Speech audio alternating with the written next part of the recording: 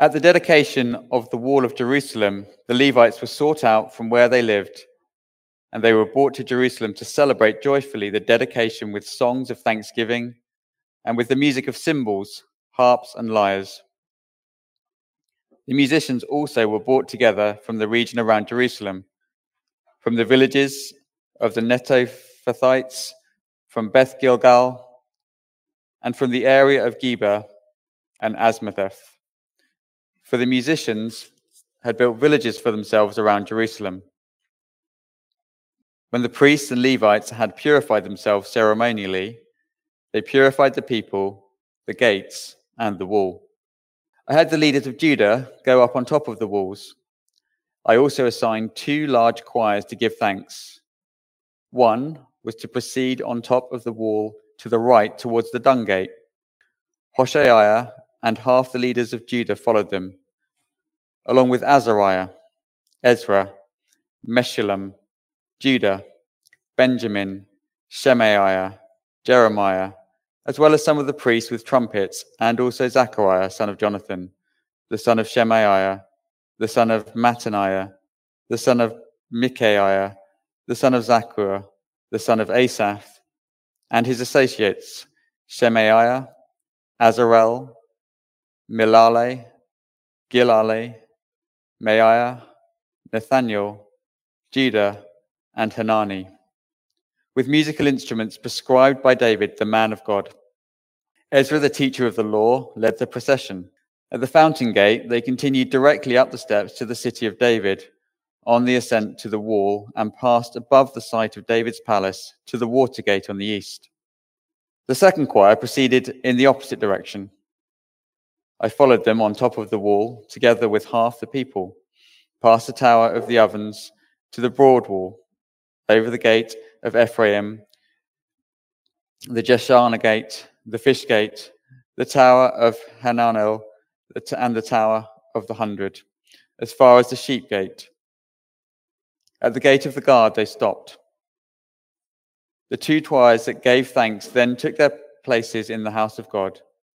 So did I, together with half the officials, as well as the priests, Eliakim, Maaseiah, Minaim, Micaiah, Elionani, Zechariah, and Hananiah with their trumpets, and also Maaseiah, Shemaiah, Eleazar, Uzi, Jehonanan, Malchijah, Elam, and Ezra.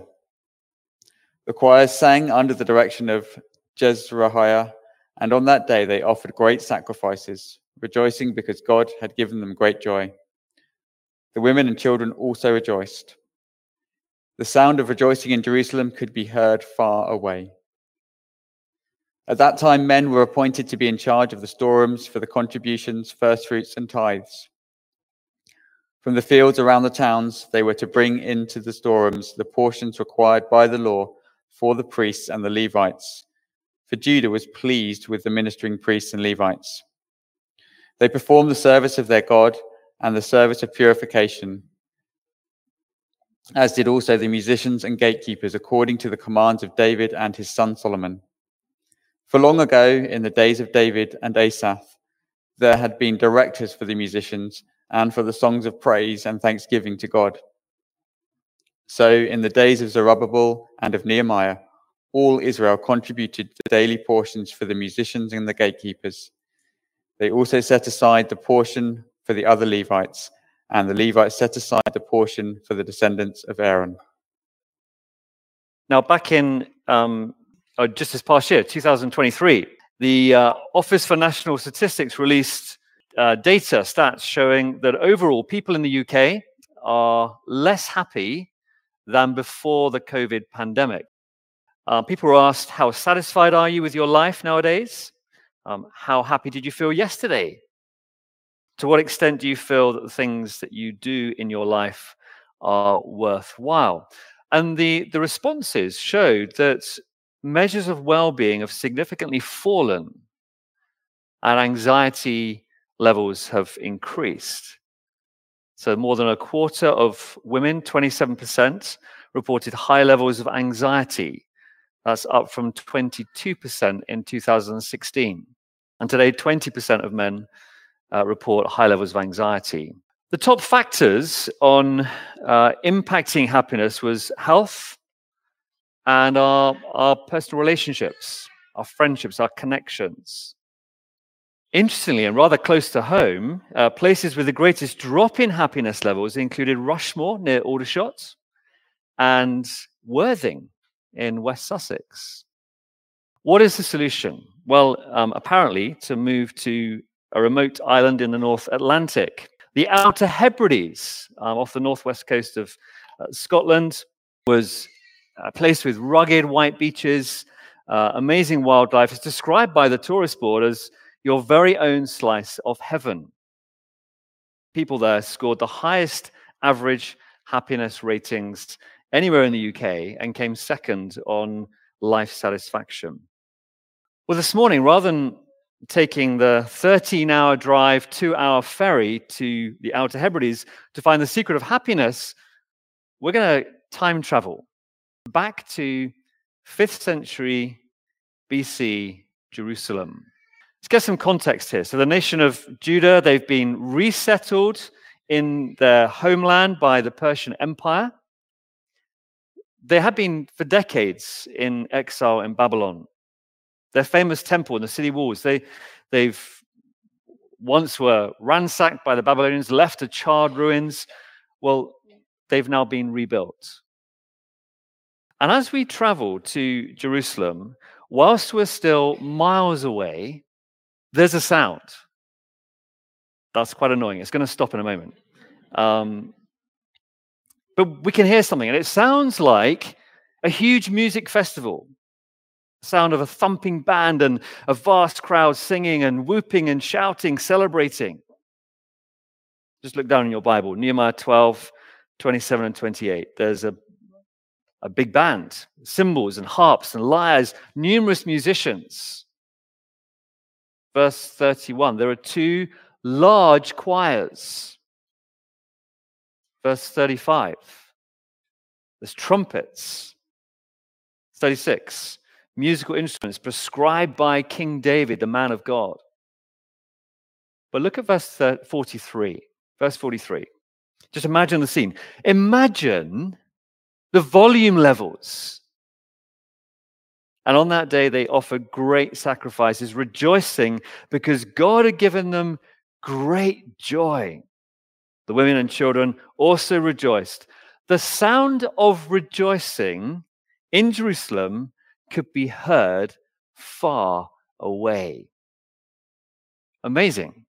Now, whatever's going on back then in 5th century BC Jerusalem, this is a God-given and radiant joy. A God-given radiant joy. The sound of rejoicing and happiness, it was so loud, it was so heartfelt that it radiated out for miles and miles. The 2007 film, Pursuit of Happiness, is based on a true story of a single dad battling hardship and poverty. It ends in success and prosperity. It's actually a very moving story. In the film, Chris Gardner, played by Will Smith, says to his little boy, "Don't ever let someone tell you you can't do something. You got to dream. You got to protect it. If you want something, go get it, period." And that's at the heart of the Pursuit of Happiness film's idea of happiness. But what is your dream? I mean, at a practical level,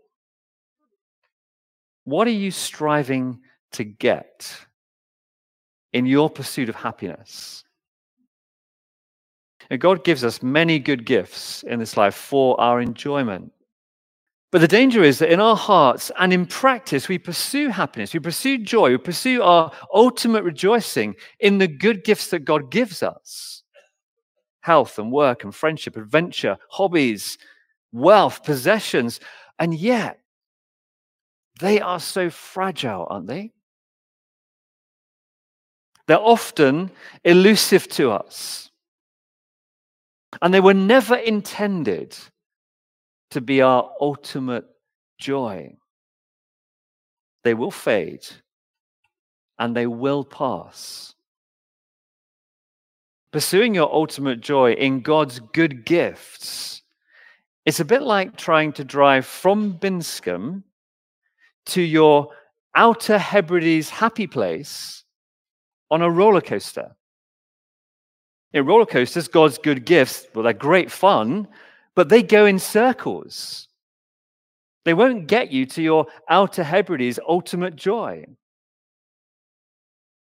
And that, I think, is one of the things that's at the very heart of why measures of well-being have fallen so much and anxiety has increased so much in Western society, because we're more and more driven by materialism.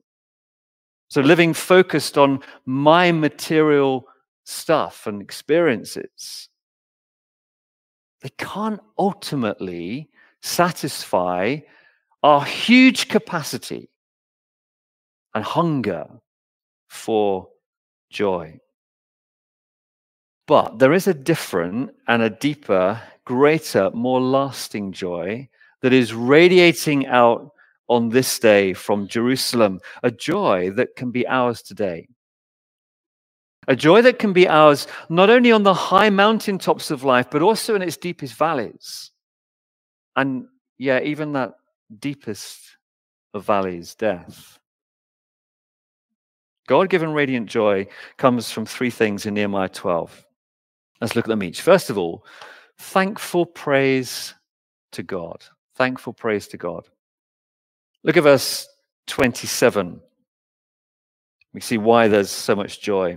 At the occasion, at the dedication of the wall of Jerusalem, the Levites were sought out from where they lived and were brought to Jerusalem to celebrate joyfully the dedication with songs of thanksgiving and with the music of cymbals and harps and lyres. So the reason for their celebration is to thank God for and to dedicate the completion of the walls. And this is a big deal, what they're doing. After ceremonially purifying themselves, in verse 31, the leaders, they assembled two large choirs on Jerusalem's walls to give thanks. Verses 31 to 37 describes one choir marching round the top of the walls one way. And then in verses 38 to 39, the other choir marches around the other way. And there's trumpeters, and they're going for it. And all the people worship and they praise God with songs of thanksgiving. And once they've circled most of the city, they end up in the house of God, in the temple. And look at verse 43 again. There, with great joy, they offer great sacrifices, and the sound of rejoicing in Jerusalem could be heard far away. This was kind of your 5th century BC equivalent of Word Alive and Keswick worship celebrations all rolled into one, or a kind of a Christian Glastonbury is going on here. And at the heart of their radiant joy was deep thankfulness to God for all that God had done for them. Let's try and get a feel for that. So Jerusalem was once a wonder of the ancient world. People came from all over the world to worship God there. But when they rebelled against God, the unthinkable had happened. In 586 BC, God gave them over to the Babylonians, who devastated the city and the temple and left it a disgraced and charred ruins, until God moved the heart of the Persian kings, the next world empire, so that they'd been allowed to return and rebuild. There'd been opposition along the way, hold-ups and setbacks. In fact, one time, right at the start of rebuilding the city and the walls, their enemies mocked. I just listen to the irony of this now. In chapter 4, verse 3, their enemies mocked as the start of the rebuild of the city. What they are building, even a fox climbing up on it would break down their wall of stones. Well, that sounds pretty empty now, doesn't it? Look at them now.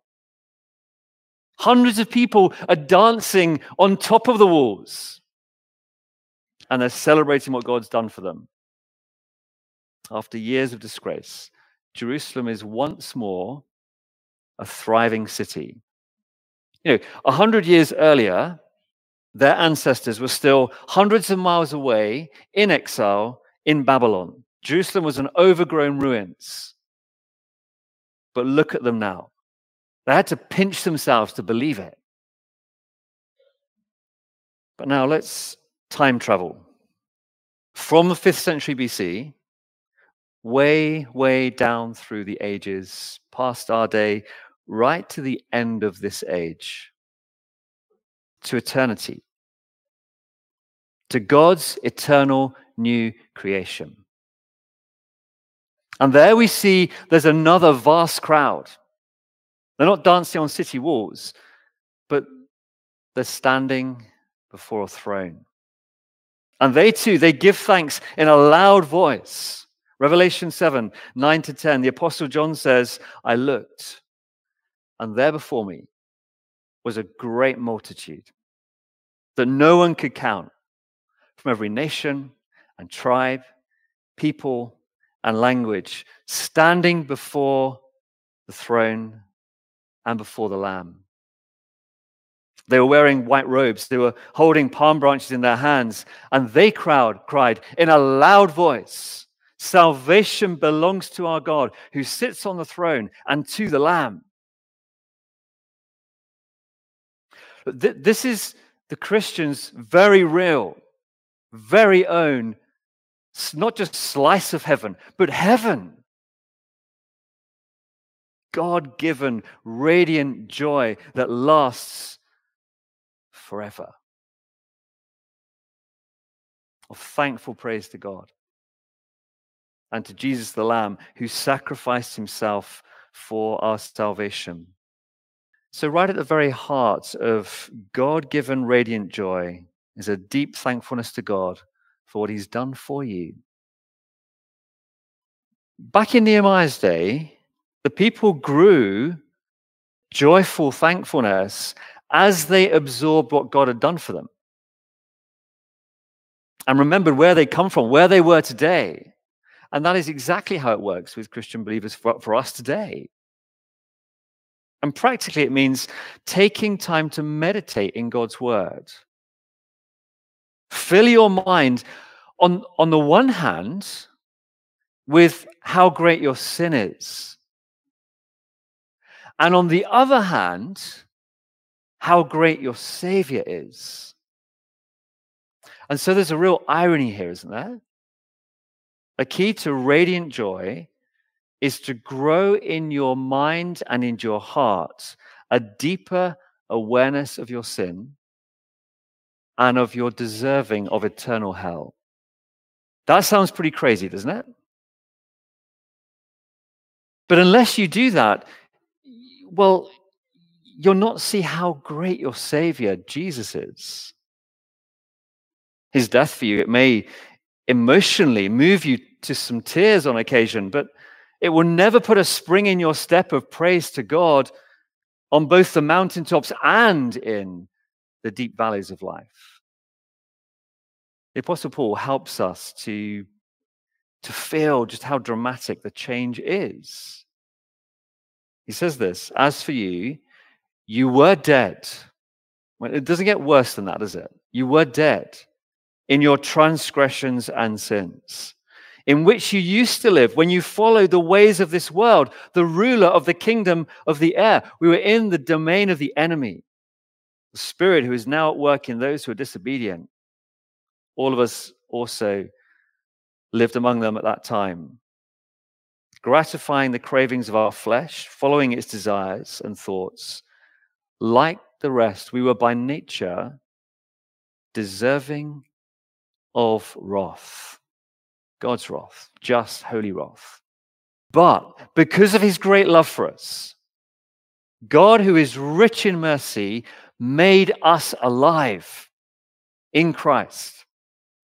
Even when we were dead in our transgressions, it is by grace you have been saved.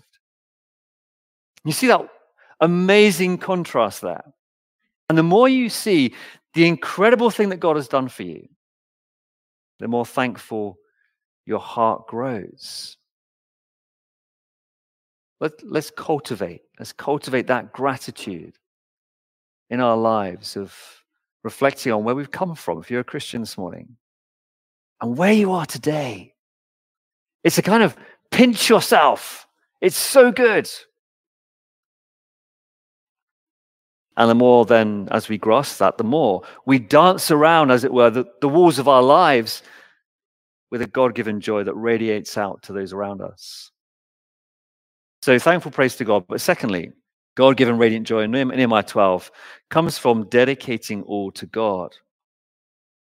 The celebrations here, they were to dedicate everything to God. They rebuilt the temple and the wall, and that had come at great personal cost, both financially and in time given. Their families had sacrificed a lot.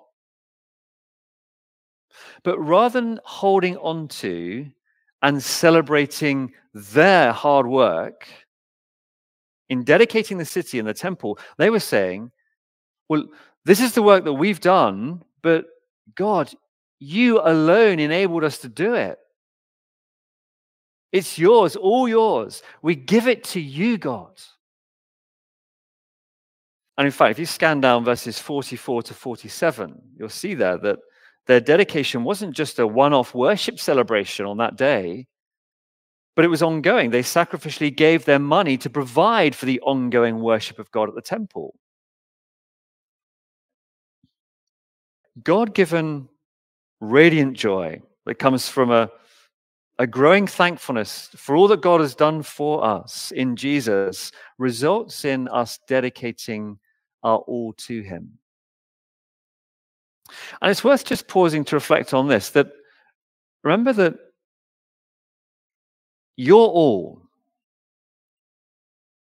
is in fact only what God has given to you in the first place. Some years ago, we were on a summer camping holiday, and someone kindly gave us one of those huge rubber rings that you can play with in the sea, and we had great fun with it in the sea and in the pool. But we told the children that at the end of the holiday, we were gonna likewise pass it on to another family, and so they could be blessed like we'd been blessed. Well, the end of the holiday came, and we gave it to the family camping next door to us.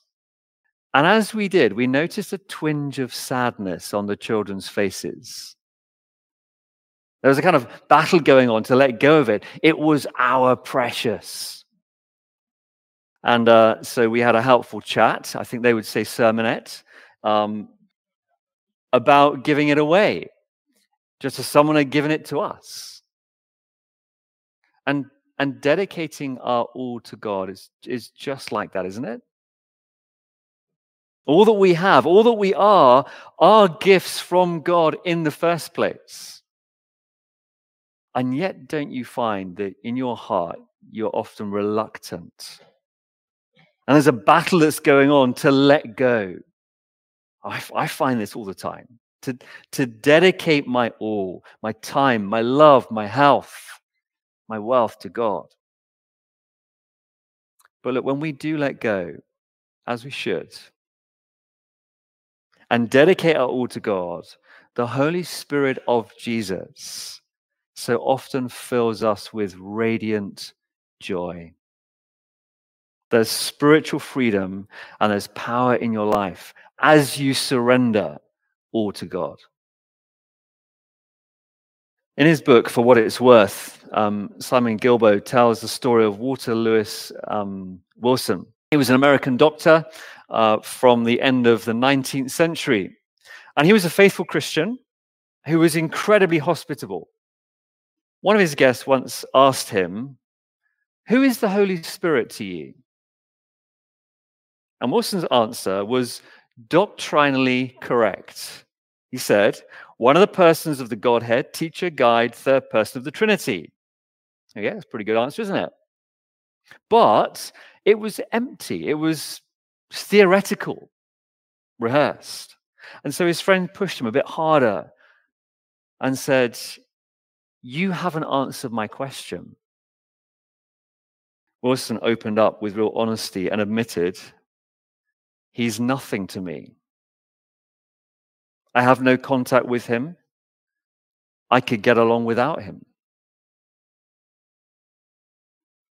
Notice that is the opposite of celebrating thankfully what God has done for us. It's a celebration of what we do, getting by without the Holy Spirit.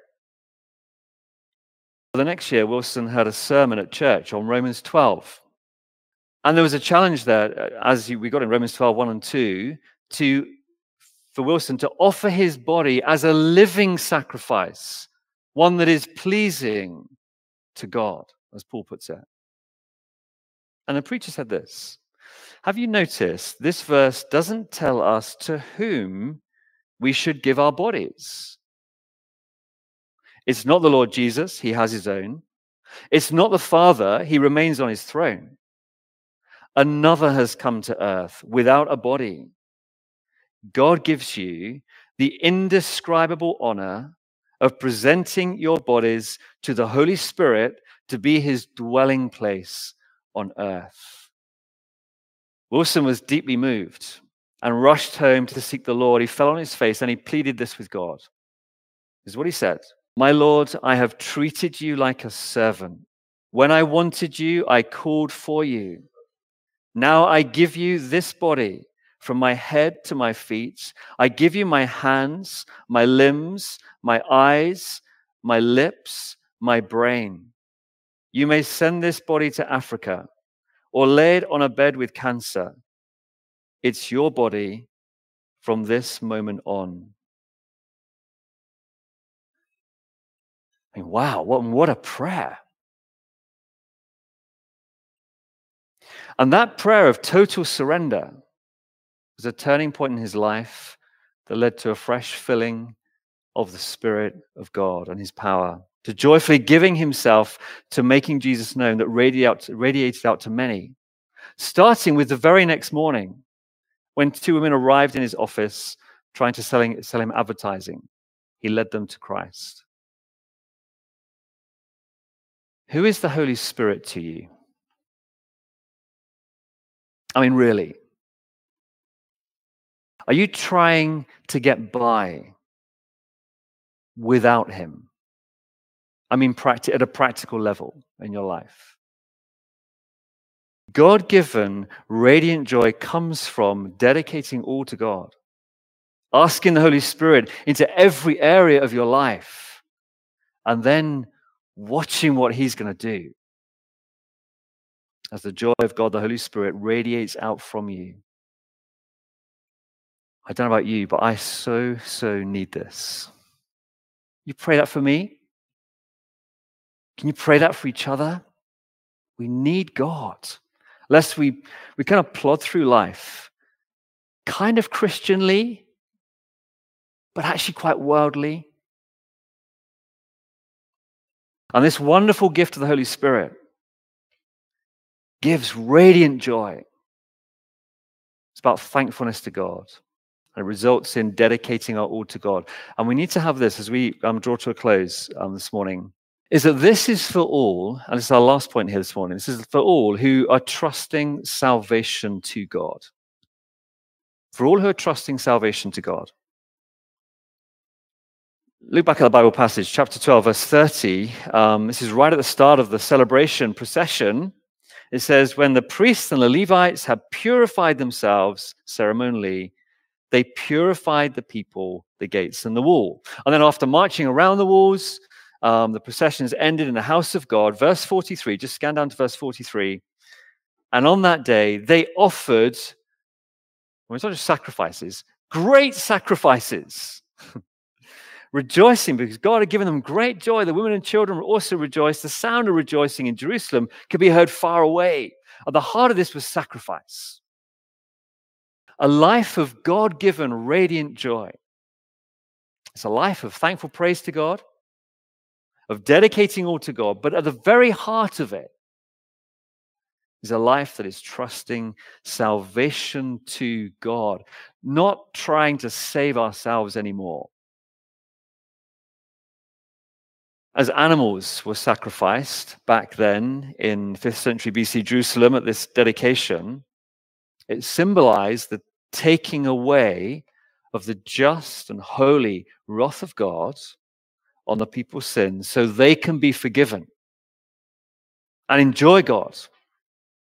But it all pointed forward to another day, the impact of which has radiated out not just around Jerusalem, but around the whole world and down through the centuries to every generation, to every tribe and nation, crying in a loud voice, salvation belongs to our God who sits on the throne and to the Lamb. So before we close this morning, in your mind's eye, come with me back to first century Jerusalem and stand outside those same walls of Jerusalem. Jesus, the Lamb of God, is hanging on a Roman cross. And he's offering the greatest sacrifice of himself. He's taking the just wrath of God on himself for my sins. And he's taking it so that all who trust in him alone for salvation today can be forgiven and can enjoy God forever. Are you trusting alone in Jesus to save you? Think of that day. On that day, instead of joyful processions marching around the walls, Jesus, the Lamb of God, carries his cross outside the walls where he's crucified. To the noise of a rabble mocking and insulting him, soldiers jeering, "Hail, King of the Jews."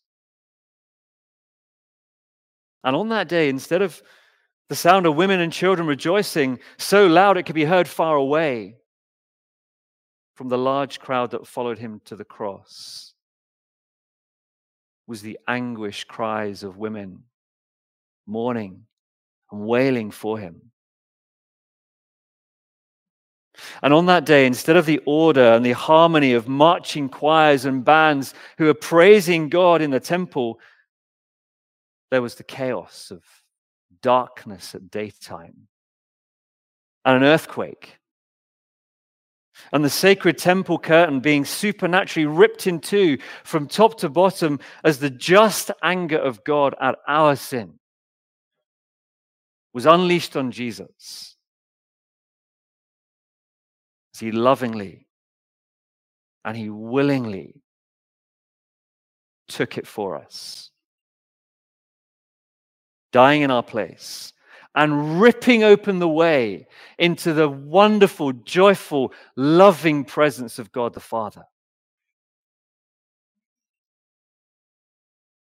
That day was not a day of great rejoicing for Jesus, but it was so that you and I might live our days radiating with his joy. On the cross, Jesus suffered the eternal misery that you deserve and that I deserve, so that all who repent of their sin and trust their salvation to him might share in his eternal joy that he has always enjoyed with the Father.